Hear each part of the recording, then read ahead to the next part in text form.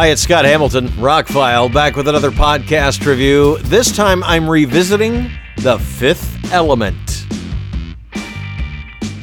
Wow, a lot of stuff has been written and said about this movie since 1997. I remember when this movie came out, they weren't making a big deal about it. It just kind of, the previews were like, oh, wow, this is going to be wild. But remember, this was 2 years before The Matrix and science fiction movies. We didn't even have Blade yet, or X-Men. And I remember thinking this is going to be one of those weird foreign films, but I was very much into foreign films from about the mid 80s on. I watched La Femme Nikita originally before it became mass appeal, and then they finally made a Hollywood remake.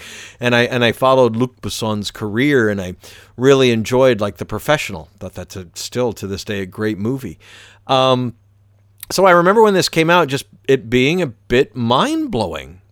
It just seemed like, wow, this is like heavy metal. I mean, this, that animated movie. This just kind of comes out of left field, and it seems to do the typical science fiction stuff for a while, and then it veers off into some weird... So if you don't know the story, he wrote the script when he was 16 years old, Luc Besson. And he finally, in his late 30s, got to make the movie. And there's a documentary on the new 4K where he talks about how young he was. And when you watch his movies now and then go back and watch this one, yeah. I mean, you could tell it's a Luc Besson movie, but he was young. And some of these ideas that he had matured later with movies like Valerian, or there's a lot of movies in between. Didn't mean to skip over a lot of great movies. I really like Lucy, by the way. Look up my podcast for that. That's a Luc Besson movie that was really good and more recent.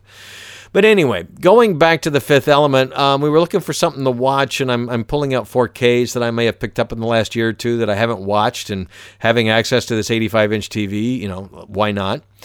And this is one that I've seen so many times, it's also not the first thing I, gravitate to. I tend to gravitate towards things that I haven't seen or I've seen once. And this was a movie I watched a lot when it originally came out. I had the DVD. I remember that Sony released a high bit rate version of the DVD, so it looked better. This was always a movie that Sony's been very proud to own, or own the rights to, or whatever. But yeah, it was filmed... funny, Gaumont at the time was a division of Buena Vista International, so Disney was involved, go figure.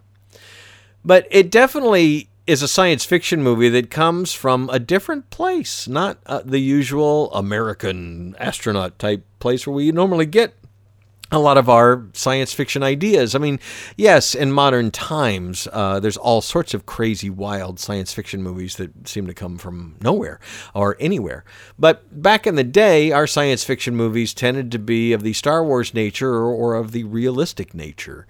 And to have something that was original, that was just completely... I don't know what the guy was smoking when he wrote this at 16, but it's a crazy story of a cab driver who gets swept up into this intergalactic conspiracy to basically destroy the Earth, and you got to find the fifth element to protect the Earth, because every 5,000 years this evil comes and tries to wipe us out. Okay, and then they got Bruce Willis, a star in it, who was a big star at the time, and Mia Jovovich was up and coming. Gary Oldman, obviously, Ian Holm, Chris Tucker, Luke Perry. I have to bring up that Tommy Tiny Lister Jr. was President Lindbergh in this movie. He just passed away this week. We watched the movie, literally turned the 4K off and picked up my phone to check the phone, and the first thing I saw was that he died. And it was like, he was just the president in that movie. And then you got it, the movie came out in 1997, but, it was like, wow! So anyway, rest in peace. He was always such an interesting character in all the movies he was in, a very singular, unique character. So Corbin Dallas is this taxi cab driver, and in the future cabs fly through a city with thousands of millions of cars shooting every which way and getting Chinese delivery at your window, and you just lean out and there's the boat floating there in the air. And 2263, it's the future. And the movie does start with a 1914 kind of an excavation in Egypt, and a spaceship comes down, and yeah.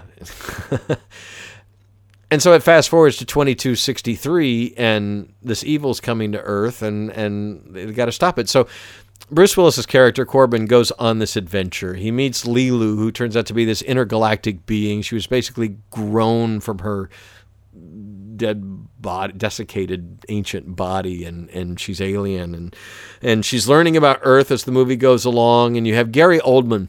And I remember in 1997, I had seen Gary Oldman in like movies like Romeo Must Die, and he was such an imposing evil character. And then to have him in this, he plays kind of a comically evil character. At the time, I didn't appreciate it. Watching it now, it's like, wow, his performance is amazing. But I remember at the time going, well, man, can't we have the evil, twisted, crazy Gary Oldman, not the cuckoo, crazy Gary Oldman? But looking back now, Zorg is just a great baddie, you know. Ian Holm plays Vito Cornelius. He's kind of bumbling. He believes in all this stuff, and he's got to help, you know, Bruce Willis and Mia Lilu get to their next location and all that kind of stuff. When Chris Tucker comes in, he's kind of an intergalactic rock star show host who has a crew around him all the time, and he's always filmed all the time, and he can just turn it on and turn it off as he goes. And wow, I remember not knowing much about Chris Tucker at the time. Went on, you know, I loved him in the Rush Hour movies, but I thought, this character, holy crap, and Chris Tucker, amazing. You know, the guy didn't make that many movies, then retired for a long time, and now he's getting back into movies. But the few characters he made were just incredible characters. He did a great job with Ruby Rudd. I mean, wow.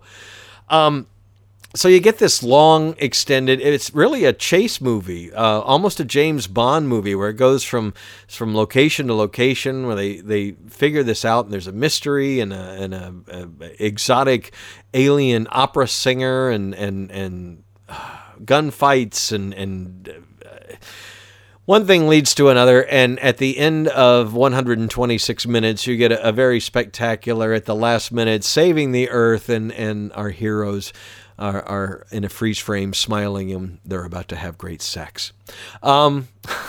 This movie is just like a movie out of time. It was made for $90 million back in 1997. That they gave him that much money to make this movie is insane, but it went on to gross $263 million, and it's now considered a classic.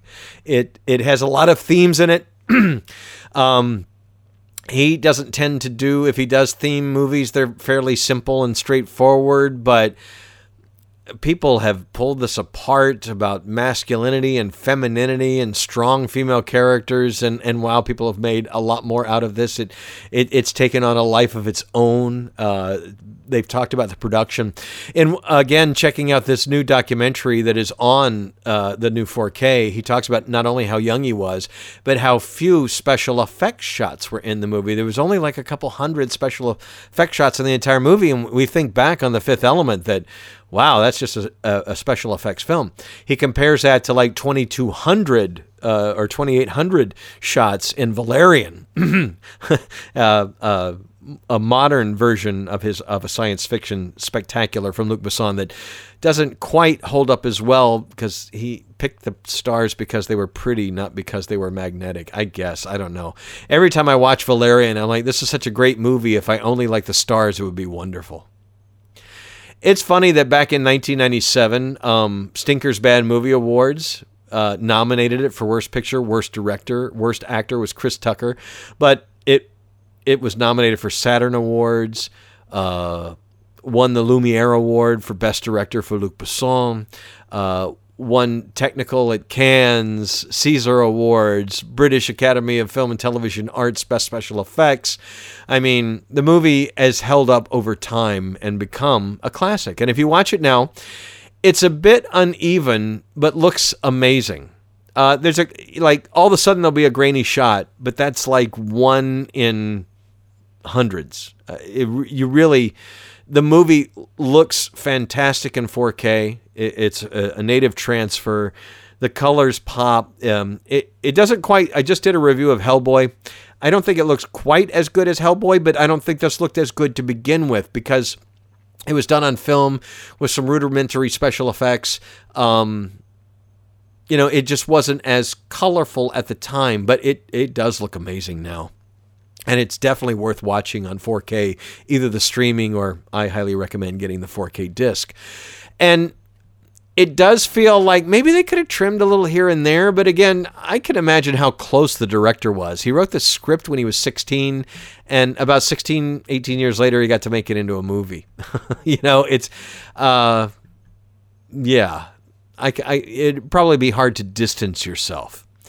But, I look at The Fifth Element as one of those classic movies from my young adulthood, and I wasn't that young. I was 31 when this came out.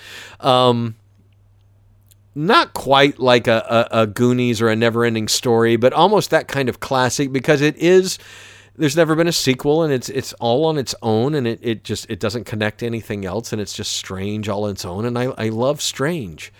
Not to get off on a tangent, but I watched one of those Big Think videos this week that's talking about putting human brains, our souls, basically, our memories and stuff, onto computer chips and making us immortal. And is that technically possible, feasible? And by the way, it is. And we're actually experimenting with mouse brains and things like that. But anyway, one of the smart guys, one of the scientists on that, said he talked to a futurist one time, and the futurist said that eventually the remaining members of humankind will just be around to service our new computer-oriented overlords, the androids or whatever comes next, and then we will eventually die out. And he disagreed with that, and so do I, and for the same reasons. He said and I love this, because humans need to be here. Humans need to be heard. We were different. We were strange. We have David Lynch movies and weird yoga positions. And I just thought that's classic. Because, again, we do have David Lynch movies and weird yoga positions and weird points of view. And just, humans are a unique thing thus far in the universe. And if some AI computer technology, if computers become sentient and they become the next life form or whatever, they won't be like us. And so, I think humans should go on. And Fifth Element goes on that list of quirky things that a computer wouldn't have thought something like this up. This came from the mind of a crazy artistic genius, And it's just another example of why humans are wonderful. That we're strange and weird and quirky as we should be. And if you like strange, weird, and quirky movies, well, The Fifth Element is a damn good one. Check it out on 4K Blu-ray. It looks spectacular, sounds great, and holds up incredibly well as just a weird piece of roller coaster entertainment. Enjoy every frame of it, because we don't get movies like this very often. And still love it. Still love The Fifth Element. So pick it up on 4K Blu-ray. It looks great. I'm Scott Hamilton. My podcast has gone all over the road. Sorry today. But anyway, my website is therockfile.com. Please subscribe, please share, please like, please comment, and thank you oh so much for listening.